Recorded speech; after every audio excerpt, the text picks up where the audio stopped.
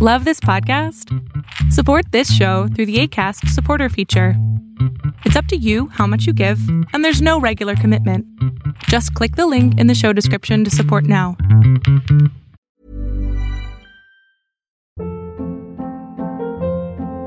Hold up. What was that? Boring. No flavor. That was as bad as those leftovers you ate all week. Keke Palmer here, and it's time to say hello to something fresh and guilt-free. Hello Fresh. Jazz up dinner with pecan-crusted chicken or garlic butter shrimp scampi. Now that's music to my mouth. Hello Fresh. Let's get this dinner party started. Discover all the delicious possibilities at hellofresh.com.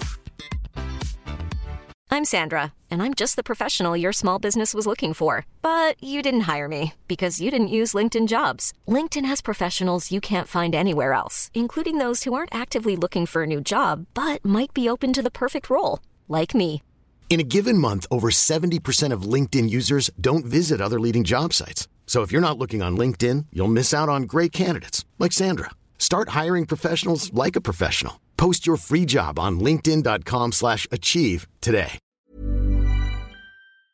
Tonight, I talk about Kecksburg, Pennsylvania, and the odd acorn-shaped object that crashed in the woods just outside of town. Then I head to Poland to talk about the Nazi Bell. Could these things have been one and the same? All that and more on Small Town Secrets.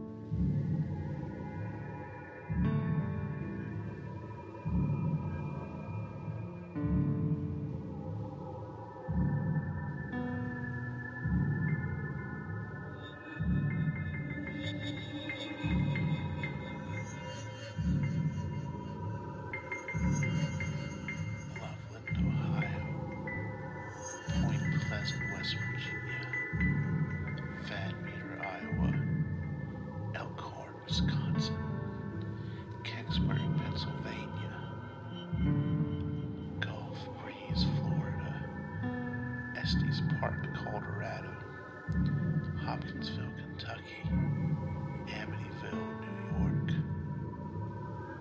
Every town has a secret. What is yours?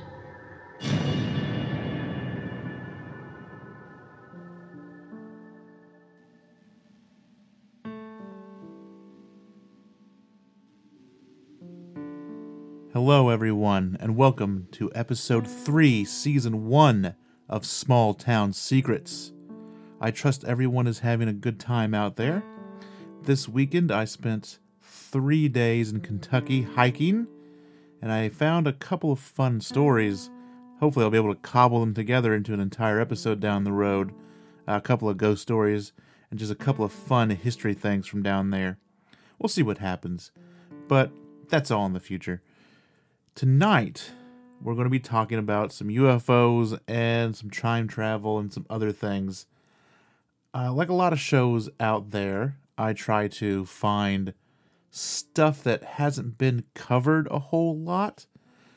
But, every once in a while, you just got to do the stories that you really like. I know the Nazi Bell has probably been talked about ad nauseum on a couple of shows, and I'm sure Kecksburg has been touched on as well. But Kecksburg maybe not as much. I figured when I started, I was like, I'll be able to find like a Kecksburg book. Like there'll be a really good Kecksburg, Pennsylvania book. And there's not. There is a book, but from all the reviews I read, it is terrible. So I didn't even bother with it. I just found some internet research. But yeah, no great books on the Kecksburg, Pennsylvania UFO incident. I did read something, I'll keep an eye on it, that later this year they're going to do a documentary film on it. So that might be something to look forward to. But that's what we're talking tonight. Kecksburg, Pennsylvania, and Sokolek, Poland. I do want to give out a trigger warning before we get into it. There's going to be a lot of German names and a lot of Polish names and words in the second part of the main feature of the episode. I'm going to try my best to pronounce them as correctly as I can, but I can't make any promises, so if you're offended by the butchering of words, you've been warned. Before we get into Kecksburg, and then we're going to get into Sokolek Poland and the Nazi Bell, but before all that, we're going to listen to a promo from the Murders and Myths podcast. Do you like true crime and murders? Do you like mythology? Well, this podcast is two great tastes that taste great together. So take a listen, check it out, and we'll be back with the Kecksburg, Pennsylvania UFO incident.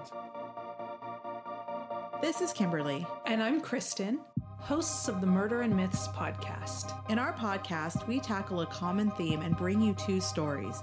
One of true crime, where I discuss murder and unsolved cases. And one of mythology, where I delve into the darker side of Norse, Egyptian, and other lesser-known mythos. You can find us on Twitter at Murder and Myths and our website, murderandmyths.com. Our new episodes are available on Apple Podcast, Stitcher, and Spotify. So please leave us a review and let us know what you think. And don't forget, come for the murder and stay for the myths. On December 9th, 1965, an anomalous object was tracked on radar and seen by thousands of people as it streaked across the night sky. The object flew over 6 states, as well as Windsor, Ontario, and Canada. It was reported that it left traces of hot metal over parts of Michigan and northern Ohio. After causing sonic booms in western Pennsylvania, it came crashing to the earth just outside of Kecksburg. The original explanation was a meteor. In 2005, NASA released a statement saying they had studied debris from the site and confirmed it was a downed Russian satellite. However, NASA's findings for Kecksburg were lost sometime in the 1990s. Was it a satellite, or was it something else entirely? Back in December of '65, the humble people of Kecksburg didn't know it yet, but they were about to become the Roswell of Pennsylvania. If it was a Russian satellite, as NASA claims, then it was most likely one called Cosmos 96, or, if you want to get technical and sciencey about it, 3MV-4 number 6. 96, as I'm going to refer to it because I'm not saying Cosmos 96 and 3MV over and over again, was intended to go to Venus as part of the Venera program. 96 was intentionally supposed to go to Mars. However, it missed its launch window and was repurposed to join the Venera program and make a flyby to Venus. Cosmos 96 would never make it to Venus. In fact, it would never leave Earth's orbit. Upon its launch on November 23, 1965, a fuel line ruptured. 96 re-entered the atmosphere on December 9th and crashed back down to Earth. This sounds like a plausible explanation. It did crash on the correct day, and the satellite could do all the things the Kecksburg object supposedly did. However, there seems to be some evidence and analysis that suggests that 96 actually fell to Earth hours before whatever crashed in Kecksburg did. The residents of 1965 Kecksburg, Pennsylvania, a small unincorporated town about 30 miles southeast of Pittsburgh, say something very different crashed, and if you can't tell, I'm making quotation marks in the air with my fingers, in the woods. There were a couple of witnesses, of course no names. It's always fun when you get witnesses with no names because it could just be anybody. It could be a story, it could be nothing. A young boy saw the object land, and the boy's mother reported hearing a thump and a vibration as the thing landed. So now it's not crashing, now it's landing. Many volunteer firefighters at the time said they went into the woods and found a large acorn-shaped object, about the size of a Volkswagen Bug, with strange hieroglyphic-like characters at the base. Remember those characters for later. It's going to come back in the second story. Somehow, the military showed up and said that absolutely nothing was found out in those woods. The townsfolk, on the other hand, say different. If you ask them, they will tell you the military did indeed show up, and they did not leave empty-handed. Witnesses claim they roped off the scene and hauled out a strange acorn object on the back of a flatbed semi. I have a picture. I used it for the episode tile. It's on the website. It's a really cool picture. It shows a flatbed army truck and this thing that pretty much looks like a bullet. I don't know where this came from. I'm pretty sure it's not authentic.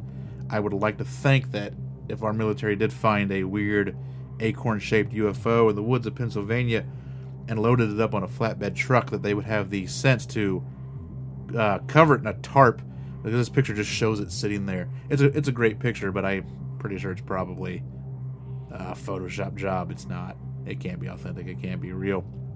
Unsolved Mysteries did a segment on the Kecksburg UFO incident and made a nice little prop, which now sits atop a pole in front of the Kecksburg Firehouse that you can go visit. I have a picture of that in the show notes as well. There was even a newspaper article from the Tribune Review, which is actually kind of hard to say together. Tribune Review, from the nearby town of Greensburg. The article was entitled, "Unidentified Flying Object Falls Near Kecksburg. Army Ropes Off Area." The article stated, quote, "The area where the object landed was immediately sealed off on the order of the U.S. Army and state police officials, reportedly in anticipation of a close inspection of whatever may have fallen. State police officers there ordered the area roped off to await the expected arrival of both the U.S. Army engineers and possibly civilian scientists." That was about it. I mean, that's most of the news coverage, if not all of it. You know, it came out later. Hey, it's a meteor, slam, bam, we're done with it. We're not going to talk about it anymore. There have been attempts to confirm not only what the object was, but also to figure out its exact trajectory. A 1966 issue of Sky and Telescope determined the object that flew over Windsor and Michigan probably landed in or near the western part of Lake Erie. They did this by analyzing sightings of the object that were reported to the FAA. In 1967, the Journal of the Royal Astronomical Society of Canada, the JRASC, used photographs and seismographic records to pinpoint the object landing on the northwestern shore of Lake Erie around Ontario. The JRASC article shows that whatever the object was, it didn't show up anywhere near Kecksburg. This may be a little disheartening, but it must be noted that the two astronomers who wrote the JRASC article used very narrow data. Even small errors in their prediction could make for large differences in trajectory. It's also interesting to note that the pictures of the object show a thinning trail, as if it were moving away from them and not towards them, as the astronomers surmised. It would be a long time before anyone else would tackle the subject of trying to nail down the trajectory of this object seen in the night sky. It wouldn't be till 2003 that the Sci-Fi Channel did their own investigation, which involved taking a look at a series of trees with broken tops right around where witnesses say the object hit. Core samples of the trees confirmed the date of the damage to be 1965. There was also minor ground disturbances discovered. This is interesting. You get some people that say it crashed, you get some people that say it landed. If this is real evidence of it, you have broken trees, you have ground disturbances. I would have to go with the thing crashed. I don't think it landed.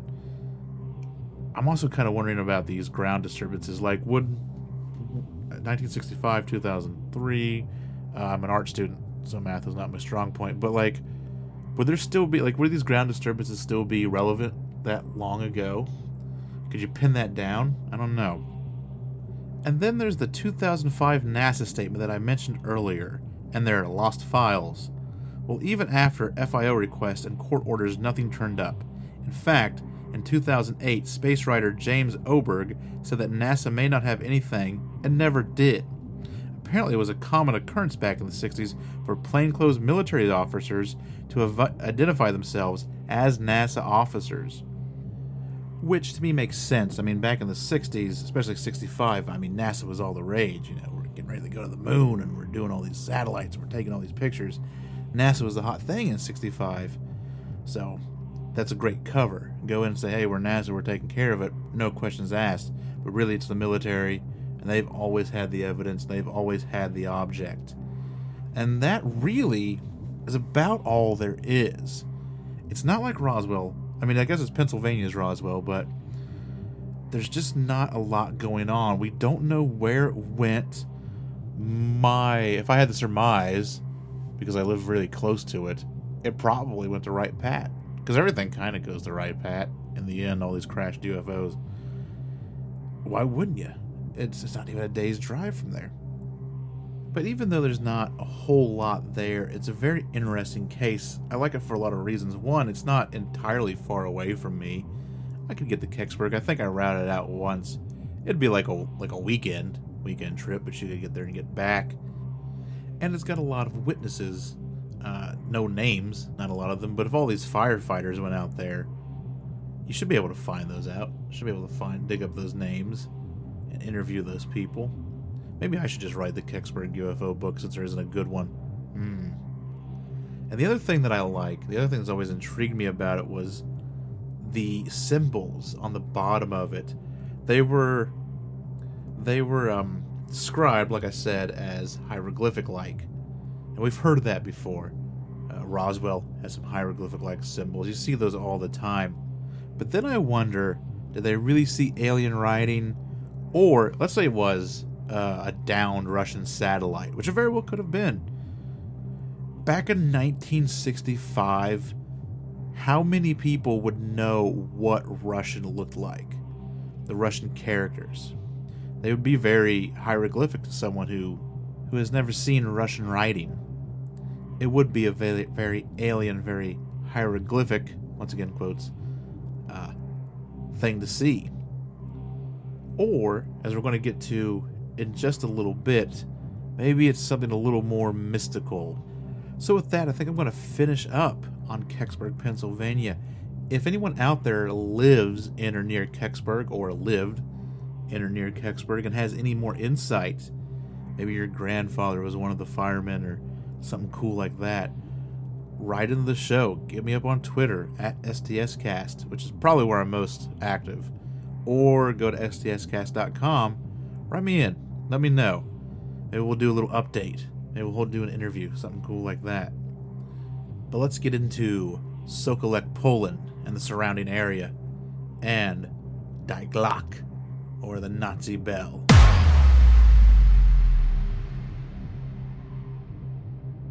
There are a few towns named Sokolek lying around Europe. The one we are concerning ourselves with tonight is the one located in Lower Silesian Voivodeship in southwestern Poland.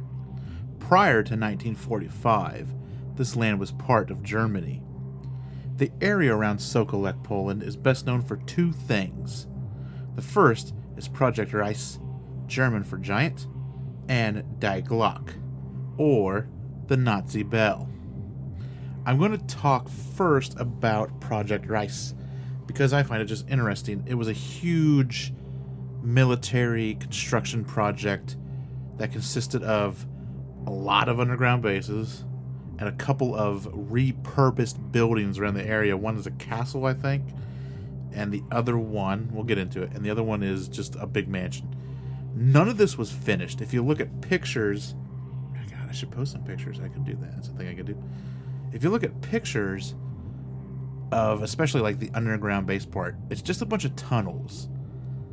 Like, it just looks like caves, really. They didn't get hardly anything done. All of the stuff is populated with the same stuff, work camps and construction equipment and all of that. So before we get to the bell, let's talk about Project Reis before we get into that. It gives some great background on what was going on in the area at the time. Project Reis was a major construction project spearheaded by the Nazis in 1944 and 1945, in which 9 structures were to be built, 7 of which were underground or had underground components. None of them were ever finished. No one was really sure what all these complexes were going to be for, as there doesn't seem to be a lot of documentation about Project Reis. The first is Kazai's Castle. This was a castle located at what at the time was Waldenburg. In 1941, the owners of the castle fell into debt. Soon after, the castle and its lands were seized by the Nazis. The castle was renovated and modernized, such as adding a new staircase and elevators. However, most of the construction went to underneath the castle, where 2 levels of massive tunnels were to be built underground. So, once again, underground component, I don't think it was ever finished. Next was Complex Rzeka. This complex is located in Ostra Mountain. Construction started in 1944, with 3 tunnels being drilled into the side of the mountain.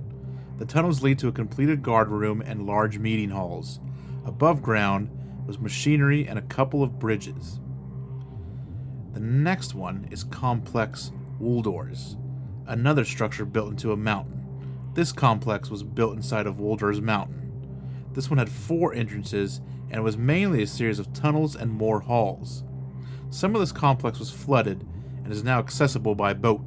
Then there is Complex Jugowais. This complex was built into Jaroniki Mountain in the village of Judowais. This one had 6 entrance tunnels. Tunnels 2 and 4 led to a small series of hallways and more tunnels. Tunnels 1, 3, and 5 are in various stages of completion and, of course, unfinished. Tunnel 6 is collapsed and remains unexplored. I'm sure there's something great in Tunnel 6. The Red Room is in Tunnel 6. A bunch of Nazi gold is in Tunnel 6. A UFO is in Tunnel 6. That's where you gotta go. That's the good one. Next up is Complex Soban. This complex is built into, you guessed it, Soban Mountain. It has 3 entrance tunnels. The third one has collapsed. Another collapsed tunnel, probably full of great stuff. Not much of this one was completed. It's very sparse and was found with mining equipment still in it. And then we have another building, Jedlinka Palace. This is a massive palace located in the village of Jedlinka. It was purchased in 1943 by the National Socialist People's Welfare with the intent of turning it into a hospital. The German military, however, had other plans for it.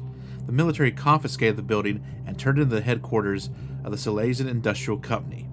This was the company that was put in charge of building Project Rice. We then have, wait for it, Glazika. The town of Glazika was mainly used as a labor camp. It also housed the 2 textile factories that were converted to make armaments. An air raid shelter was also built there.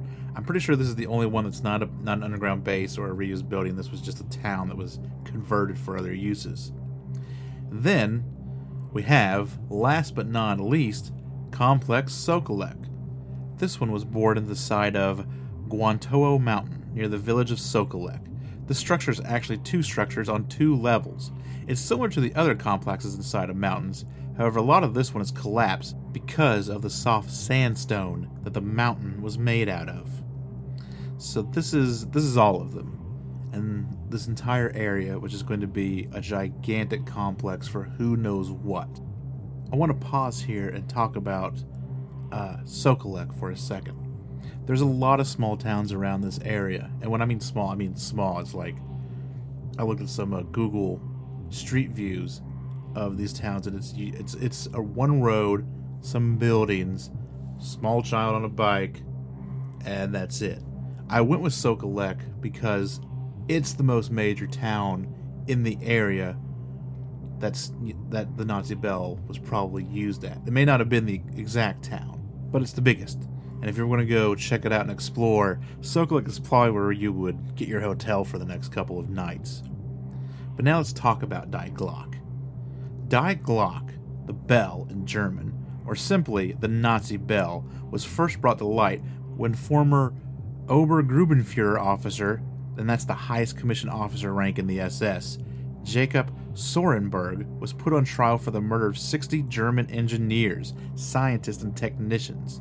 He stated that all these people were murdered in order to keep the Die Glock project a secret.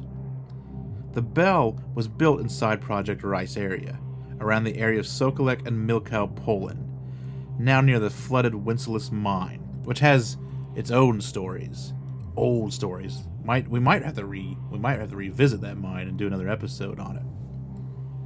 It may have been tested near Milkow, on a large ring concrete structure with pylons that supported the ring.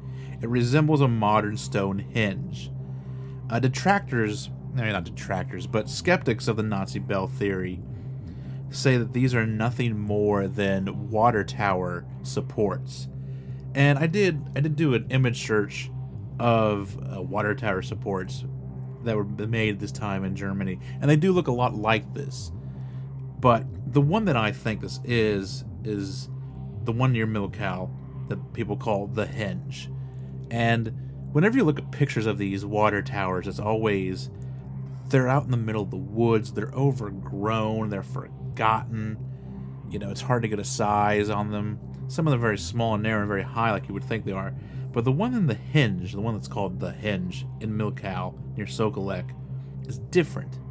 It's actually a museum, and I don't know if it's a museum. It's more of like an exhibit. It's just there. You can go visit it. There's some trucks, some old army trucks parked around, and other things of that, plaques. There's a little thing to look at. And it's very grandiose for a water tower. It's not out in the woods. It's not overgrown. It sits on a big slab of concrete, parking, it almost looks like a parking lot or some sort of small runway or something. It's very ornate. It looks very important. If it was a water tower, then it must have been the most magnificent water tower for Project Rice in the area. But I digress. The Nazi bell is described as a device made out of a hard, heavy metal, approximately 9 feet wide and 12 to 15 feet high, having the shape similar to that of a large bell, or acorn.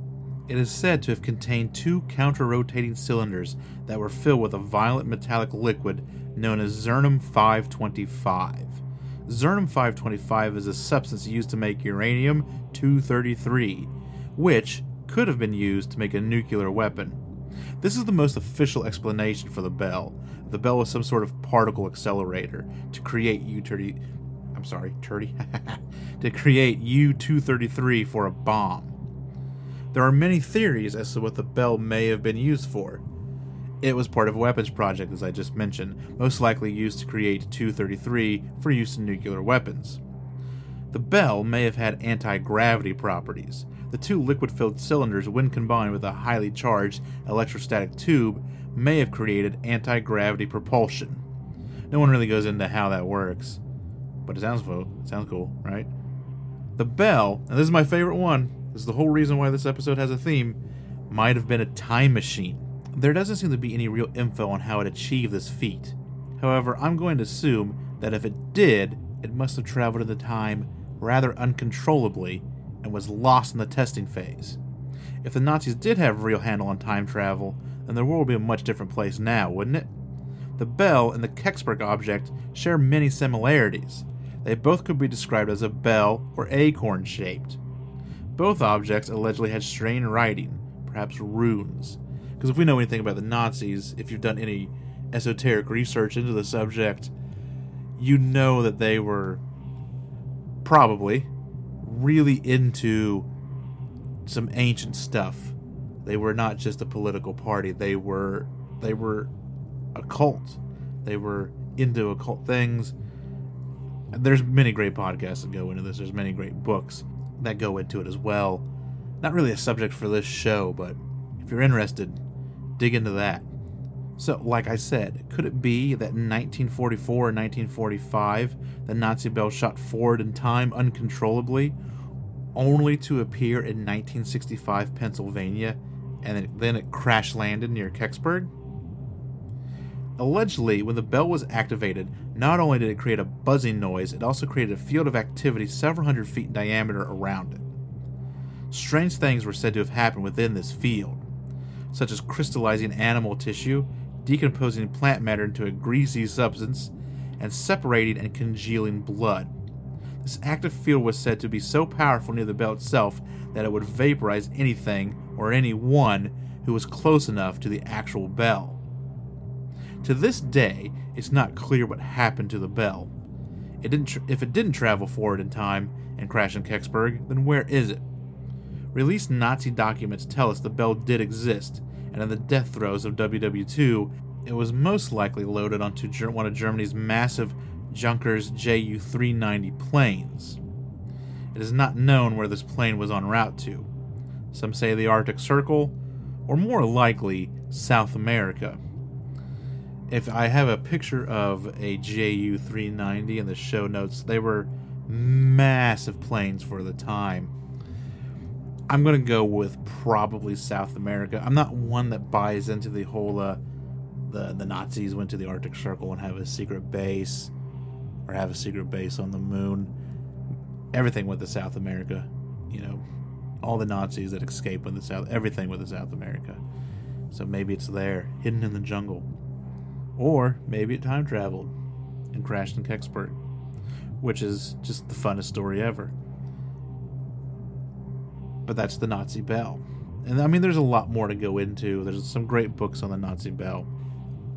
But if you don't believe any of the fun stuff, the time travel, the anti-gravity propulsion, where the Nazis trying to make a UFO, where they trying to reverse engineer UFO technology, were they using ancient magic, the runes, to make this thing move? Were they using, like I said, some alien technology? Maybe the writing's alien.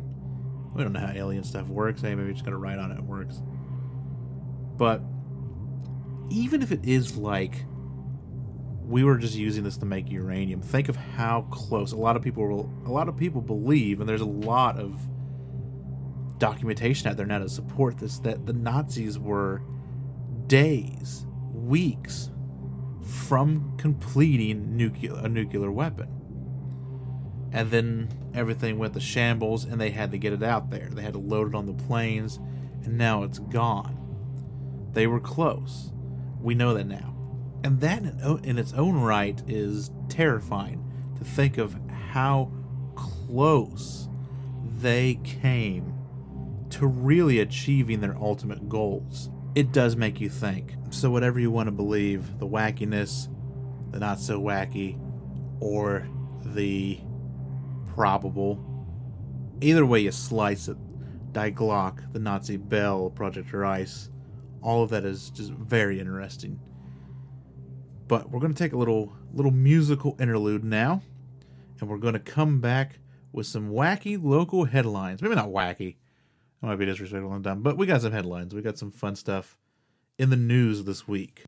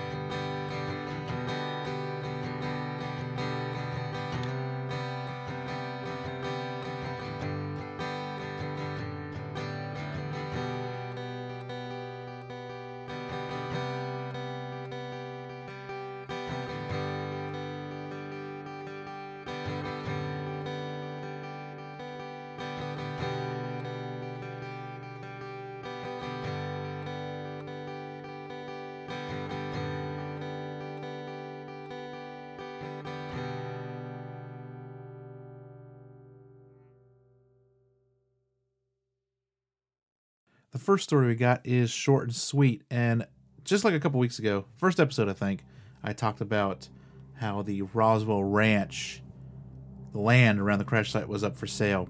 We've got another great story, another great paranormal site up for sale, as the ruins of historic Boleskine House on Loch Ness are up for sale. This comes from the BBC News. It does not have a author for the article on it, but it reads, the ruined home of former notorious Satanist, debatable, wasn't it? Aleister Crowley has been put up for sale. It is on the market, along with over 22 acres of land for over £500,000. Mr. Crowley is said to have carried out what he claimed were black magic rituals at the property near Foyers between 1899 and 1913. The building, which was later owned by musician Jimmy Page of Led Zeppelin, is reported to be haunted or even cursed.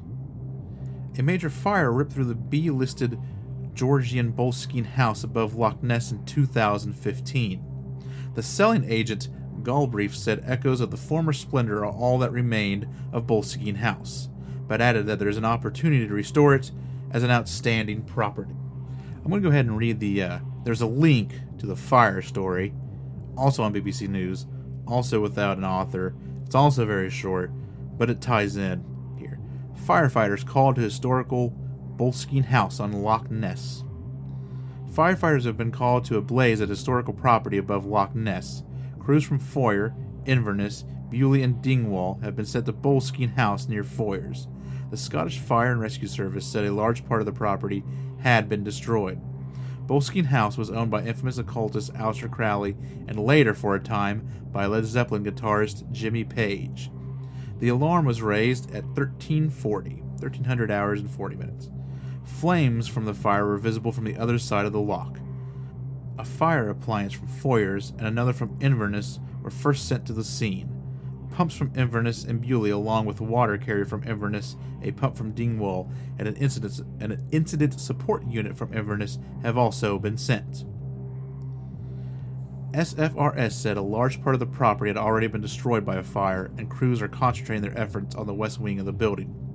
Crews and breathing apparatuses are using 4 main jets to tackle the blaze, and the incident is ongoing. Crowley, who died in 1947, lived at Boleskine House above Loch Ness from 1899 to 1913. He was infamous in the late 19th century and early 20th century for his promotion of the occult. During World War I, he wrote anti-British propaganda. He was also an experienced climber and was part of an ill-fated attempt to scale K2 in modern-day Pakistan in 1902. I did not know that. Musician Page brought Boleskine House in the 1970s because of Crowley's connection, before later selling it. And if you don't know, Page was a big magic practitioner, as was David Bowie. And there was actually some kind of a magic feud between the two for a little bit. Next up is a story from Oregon. This comes from Oregon Live, The Oregonian, by Mitchell Russell, is the author of this article. The headline reads, Corpse found at Oregon home of missing Disney Mouseketeer. Police have found a corpse in the southern Oregon home of a missing Mouseketeer, Dennis Day. On Thursday, Phoenix, Oregon police asked Medford death investigators to examine the body found at 510 Pine Street, a home belonging to Dennis Day, one of the original members of the TV's Mickey Mouse Club. Day was first reported missing last summer. Authorities have yet to publicly identify the remains or release more details about the circumstances under which they were found. Day, 76, appeared on Mickey Mouse Club during the show's original 1950s run. He was first reported missing July 15th by his husband, who suffers from memory loss and was in the hospital at the time. According to Missing Persons Report, Day uncharacteristically left his dog with a friend on the day he disappeared. His car was found at the Oregon coast on July 26th. But the investigation didn't pick up steam until December, when Day's family was told of a local news report about the missing persons case.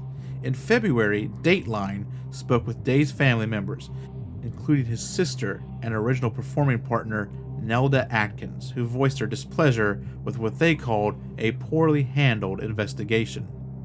"We are devastated," Day's niece told NBC. "We had no idea anything was happening, and 6 months into it, we figured it out. We should have been notified." Friends and relatives helped to set up the Help Us Find Dennis Day Facebook page. On Friday, reports from the Medford Mail Tribune spotted an Oregon State Police forensic truck outside Day's home. According to the post from niece Dennis Norris, the activity around the home followed a police search Thursday. Born in 1942, Day began his performing career at age 6 after moving to California. By 10, he was among the first group of children hired by the Disney show. Day and his longtime partner, Ernie Caswell, moved to Oregon in the 1980s. They were married in Ashland in 2009. And the last story I dug up for this episode comes to us from Coast to Coast and is written by the great Tim Binnall of the Binnall of America podcast, and he also now writes for Coast to Coast. As I think he's the head news guy, he's the news editor now. But it's a fun Chupacabra story, as Chupacabra slays 71 farm animals. A farmer in Mexico lost an astounding 71 animals to a mysterious nocturnal predator that some suspect could be an infamous Chupacabra. The gruesome slayings reportedly occurred over the course of the last few weeks on Simplicio Martinez's property, which is located near the base of the Sierra de Juarez mountain range. According to the beleaguered farmer, the first incident took place on March 28th, when an unknown animal somehow killed 20 of the farmer's sheep in one night. Already reeling from the tremendous loss, Martinez's luck got even worse when the mysterious beast returned to his farm again last week. During this event, a night watchman at the site heard a commotion where the animals are kept and ventured out to investigate. Despite being armed with a machete, the guard opted not to intervene in the situation after he spotted what appeared to be a black creature of tremendous size. The next morning, Martinez discovered a whopping 51 chickens had been killed by a voracious predator. As often is the case with these type of killings, a number of odd elements surrounding the attacks have raised suspicions that they may have been the work of the Chupacabra. Specifically, the farmer noted the creature apparently entered the chicken coop by way of a hole that had created in the roof, which was at least 6 feet off the ground. That means, Martinez mused, either it climbed or it flew. Additionally, he observed that the predator consistently bites at the jugular of its prey and drains them of their blood, which is another classic method of attack attributed to the fearsome goat-sucker of paranormal lore. Although a local veterinarian insists that the culprit behind the killings was merely a canine of some kind, Martinez is skeptical of that assessment and argues that a dog would not have had such a precise style of attack. It's not a normal animal, the farmer opined, speculating that it must have been some kind of massive beast since it consumed the blood of 20 sheep. Be that as it may, Martinez now simply hopes that the authorities can investigate the matter because he and his neighbors fear that the creature may move on, feasting on humans now that has decimated the animal population of the farm. And that has been this week's local headlines.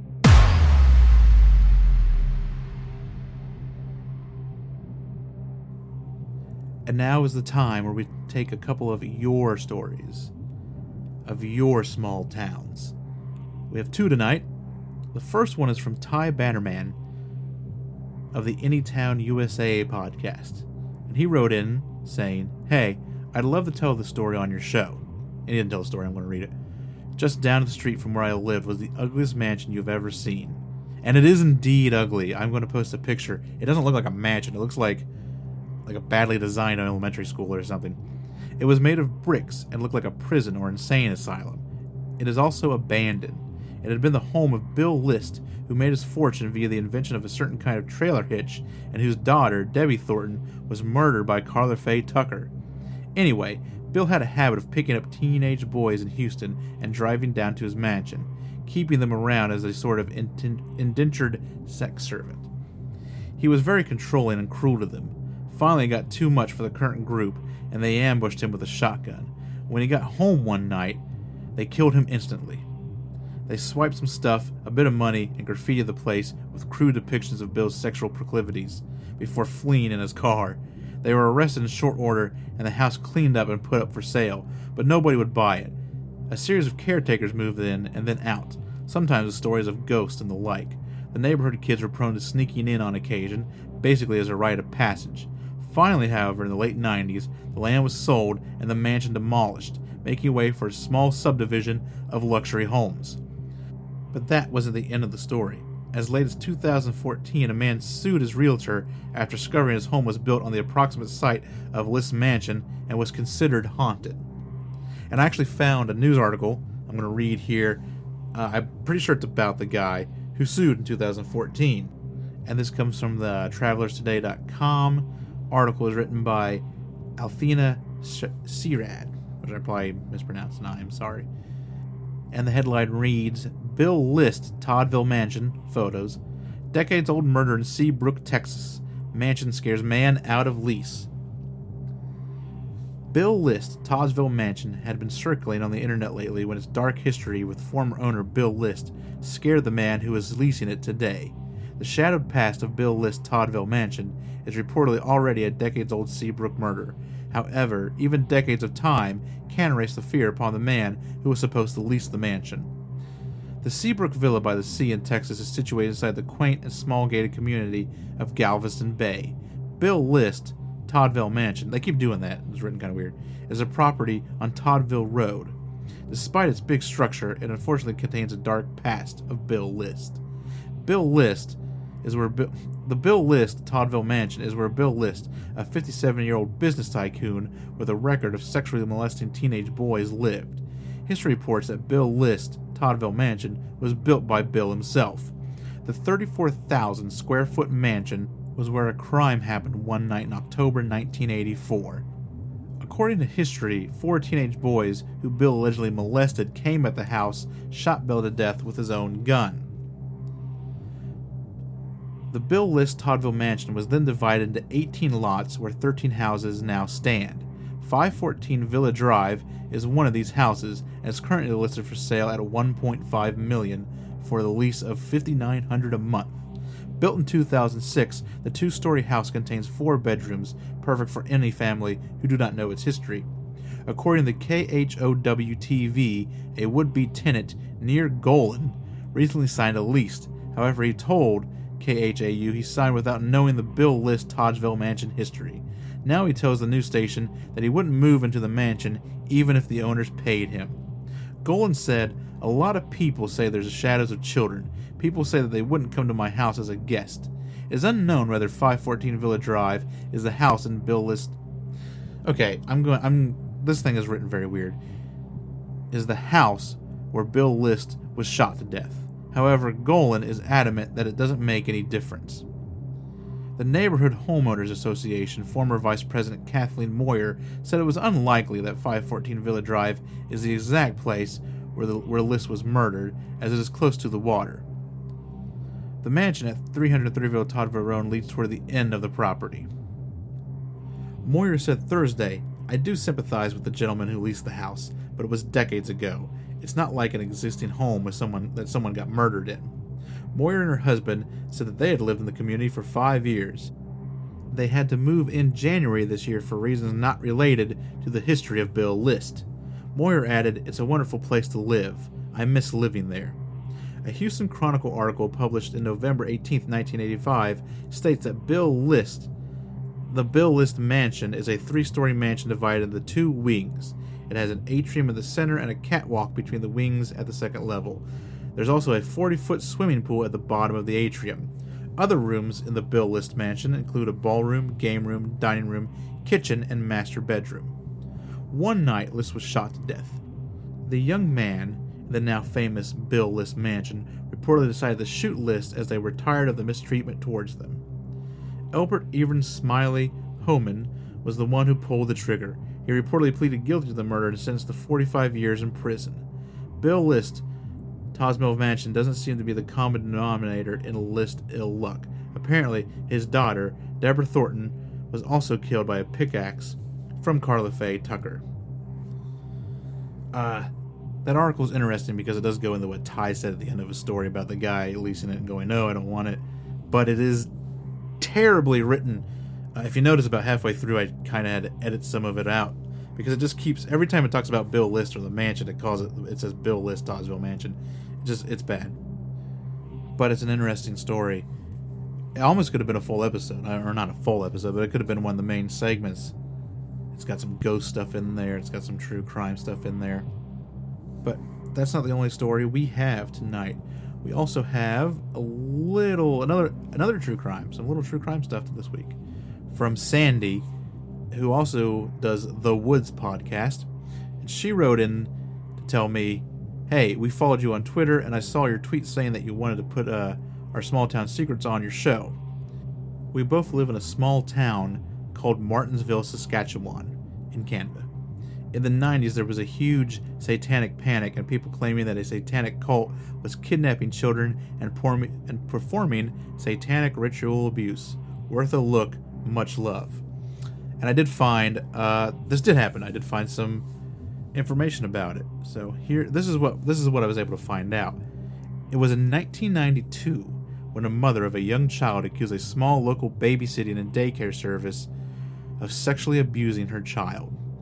From that one report, other accusations would snowball. The allegations would go past sexual abuse into satanic, ritualistic practices. This alleged satanic cult was known as the Brotherhood of the Ram. More than a dozen persons, including 5 police officers, would be hit with over 100 charges. In all, more than 30 kids were said to have been victims of this cult. John Popowich, which was one of the accused officers, had never heard of satanic abuse before, and this case intrigued him, but because of his interest he became a suspect. However, charges were dropped when none of the children could ID him in any of the 3 separate lineups that he was a part of. All the satanic abuse claims turned out to be false. However, Travis Sterling, the son of the family that owned the daycare, did get indicted on 2 counts of sexual assault and was the only person convicted. Popowich and others were awarded large cash settlements in the aftermath of the scandal. I know Popowich got like $1.5 million, which is not a bad chunk of change.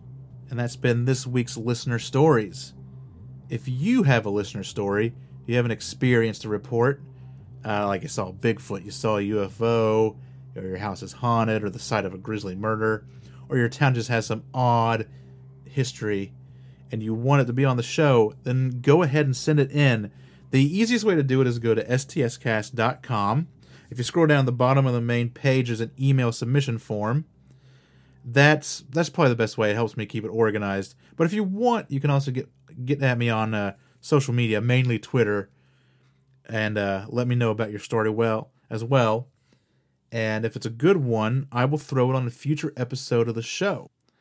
And that about does it for this week's episode. I'm going to do all the plugs now. Like I said, if you have a story, go to stscast.com and send it in. You can also find other stuff on the website, as well as merch. I've got some t-shirts on there. I've got some phone cases. I've got a sticker. You can find the show notes for this episode. You can listen to this episode on it. If for some reason you can't find it on whatever you're listening this onto, you'll find some pictures, all that great stuff.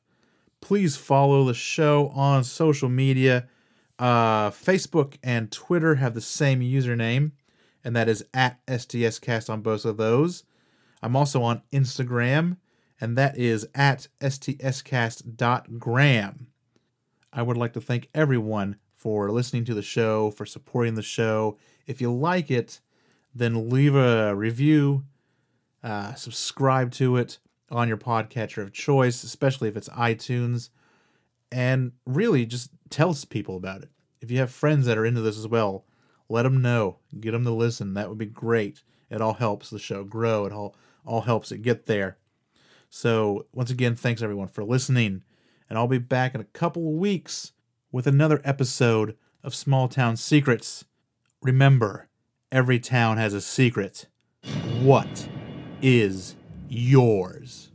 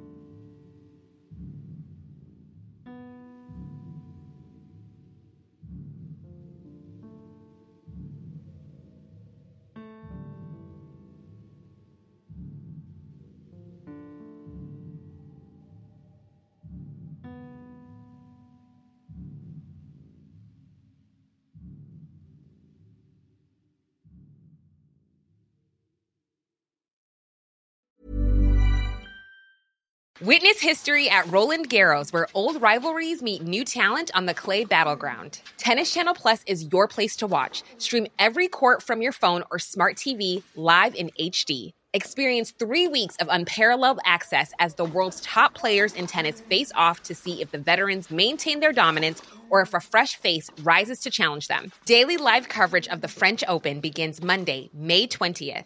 Stream it now with Tennis Channel Plus to be there when it happens. Hold up. What was that? Boring. No flavor. That was as bad as those leftovers you ate all week. Keke Palmer here, and it's time to say hello to something fresh and guilt-free. Hello Fresh. Jazz up dinner with pecan-crusted chicken or garlic butter shrimp scampi. Now that's music to my mouth. Hello Fresh. Let's get this dinner party started. Discover all the delicious possibilities at hellofresh.com. Why don't more infant formula companies use organic, grass-fed whole milk instead of skim? Why don't more infant formula companies use the latest breast milk science? Why don't more infant formula companies run their own clinical trials? Why don't more infant formula companies use more of the proteins found in breast milk? Why don't more infant formula companies have their own factories instead of outsourcing their manufacturing? We wondered the same thing. So we made ByHeart, a better formula for formula. Learn more at byheart.com.